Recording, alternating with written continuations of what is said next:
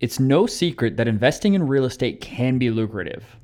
It can also be a quick way to get into some serious financial problems.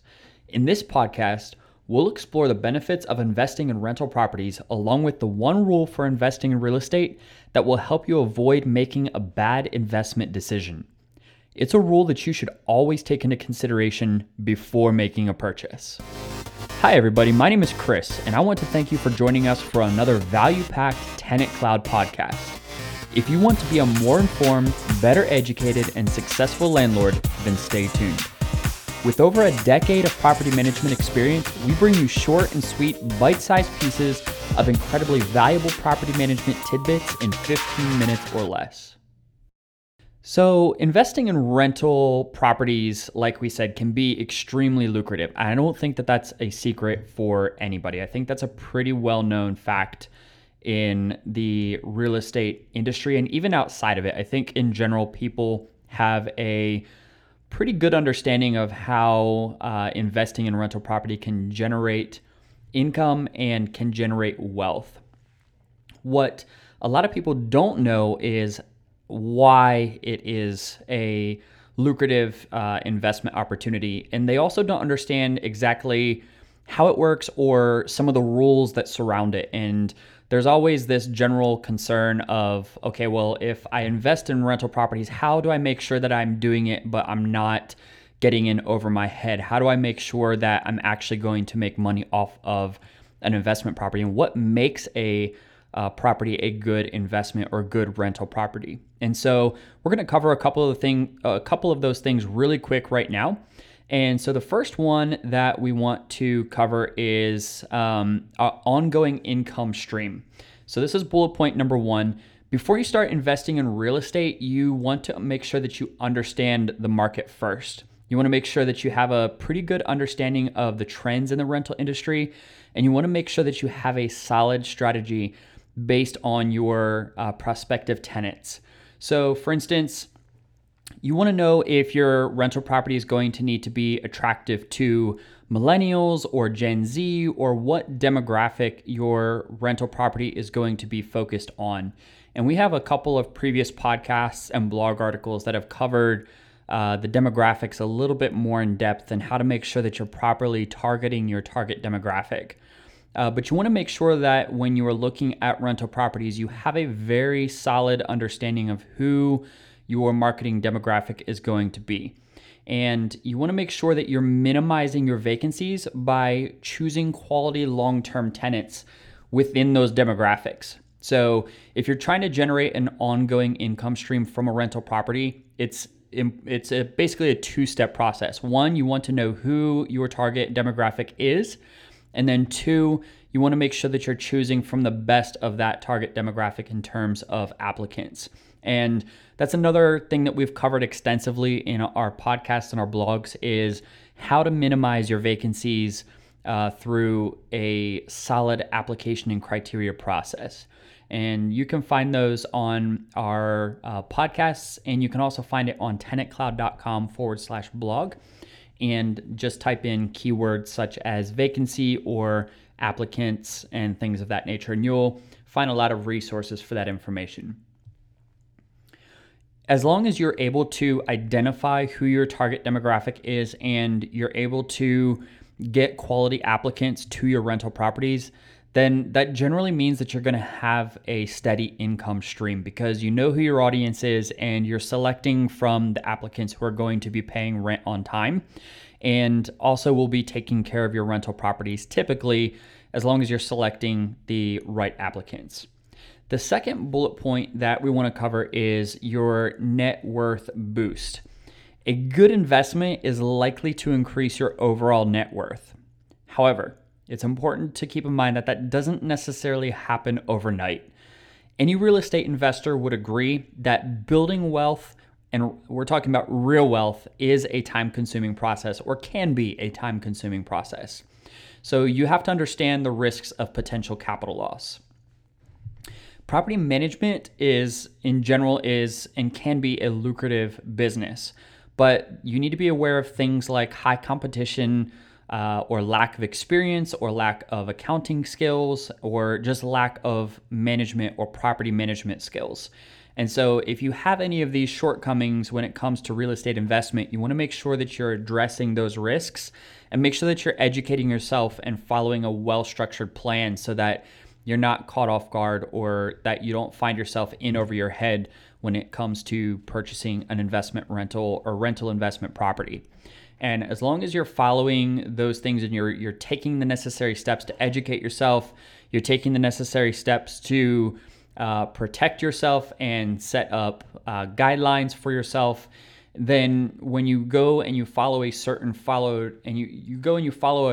well-structured plan, you'll find that the investment properties that you are purchasing and the process of purchasing and the process of leasing those out, whether it involves a renovation and knowing how much money to put into it for the rental market, and knowing that even if you put a gold-plated countertops in your rental, even if you do that, it's just not going to help your rental achieve a higher rent. It's strictly based on the market that your rental is located in. And so if you have those things down pat and you understand those general rules of investing in real estate, and you educate yourself to be a well-informed property manager and investor, then you can dramatically increase your net worth over time by being disciplined in those practices. The third bullet point that we want to bring up is financial security. Because real estate investing is a powerful source of passive income, it might let you become financially independent and retire on rental income. So passive income from real estate it's awesome, but you'll need to set up achievable business goals and systemize your daily tasks so that you can get closer to achieving that final goal. So again, the three things that we covered here real quick are: you want to generate an ongoing income stream. And the way that you do that is you find the best rental properties, you make sure that you understand your target demographic, and you choose from the best applicants for that rental property by having a solid application criteria and screening process for your rental. The second thing is you want to generate your overall net worth over a period of time through disciplined practices, investing in real estate, managing the real estate, and generating that income and making sure that you're following a well-structured plan to get to that point. And the third thing is having financial security, but you need to set up achievable business goals to be able to do that so that you can get to that goal at the end of the day. And to do all of those things, the first thing that you want to make sure you're doing is following what is called the 1% rule. What is the 1% rule? The 1% rule is essentially stating that the monthly rent should be equal to or greater than 1% of your overall investment in a rental property. What does that mean? That means that, let's say you spend $200,000 on a rental property, and then you put $100,000 investment into fixing up that rental property. You now have $300,000 invested in a rental property. Your rent, generally, according to the 1% rule, should be $3,000 per month. That would be what people consider the 1% rule. Now, there are exceptions to the 1% rule. This is typically a rule that is followed when it comes to just small residential real estate investment properties. This is not necessarily applicable when it comes to larger commercial properties or multifamily properties, because generally with a multifamily property, you're going to want to generate even more than 1% of your investment in that rental property. And this is just a quick way. This is the initial thing that you want to use to narrow down a list of investment properties. So if you have 50 rental properties that you're looking at, you can use the 1% rule to really narrow down the list of potential investment properties in a certain area really quickly just by using the 1% rule calculations. And it will help you to be more focused and to do what we just talked about a little bit ago, which is following a well-structured plan. And so if you just automatically eliminate without any emotion and just strictly from a business and investment perspective of, okay, I have these 50 properties and I'm not even going to look at anything that is not going to adhere to the 1% rule.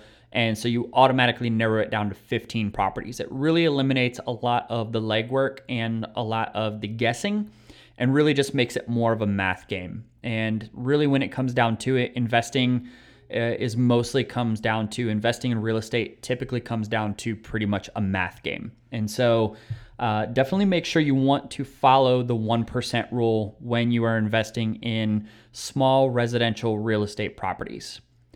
As always, we appreciate you taking the time to listen to this podcast. You can follow us anywhere that you're hearing this, whether that's on Stitcher or Apple Podcasts or Google Podcasts or Anchor, anywhere you're listening to this. And feel free to leave a review. We would absolutely appreciate that. That helps other people find us, especially on Apple Podcasts. If you could leave us a review, it helps other people to find us because it allows the listing for the Tenant Cloud podcast to go up in the rankings. And so if you find value in this podcast, we would definitely appreciate that. As always, feel free to share this with anybody who you think would benefit from hearing this information. And you can find more information on topics like this and more at tenantcloud.com/blog. Again, thank you for listening, and we hope that you are staying safe out there, and we'll talk to you next time.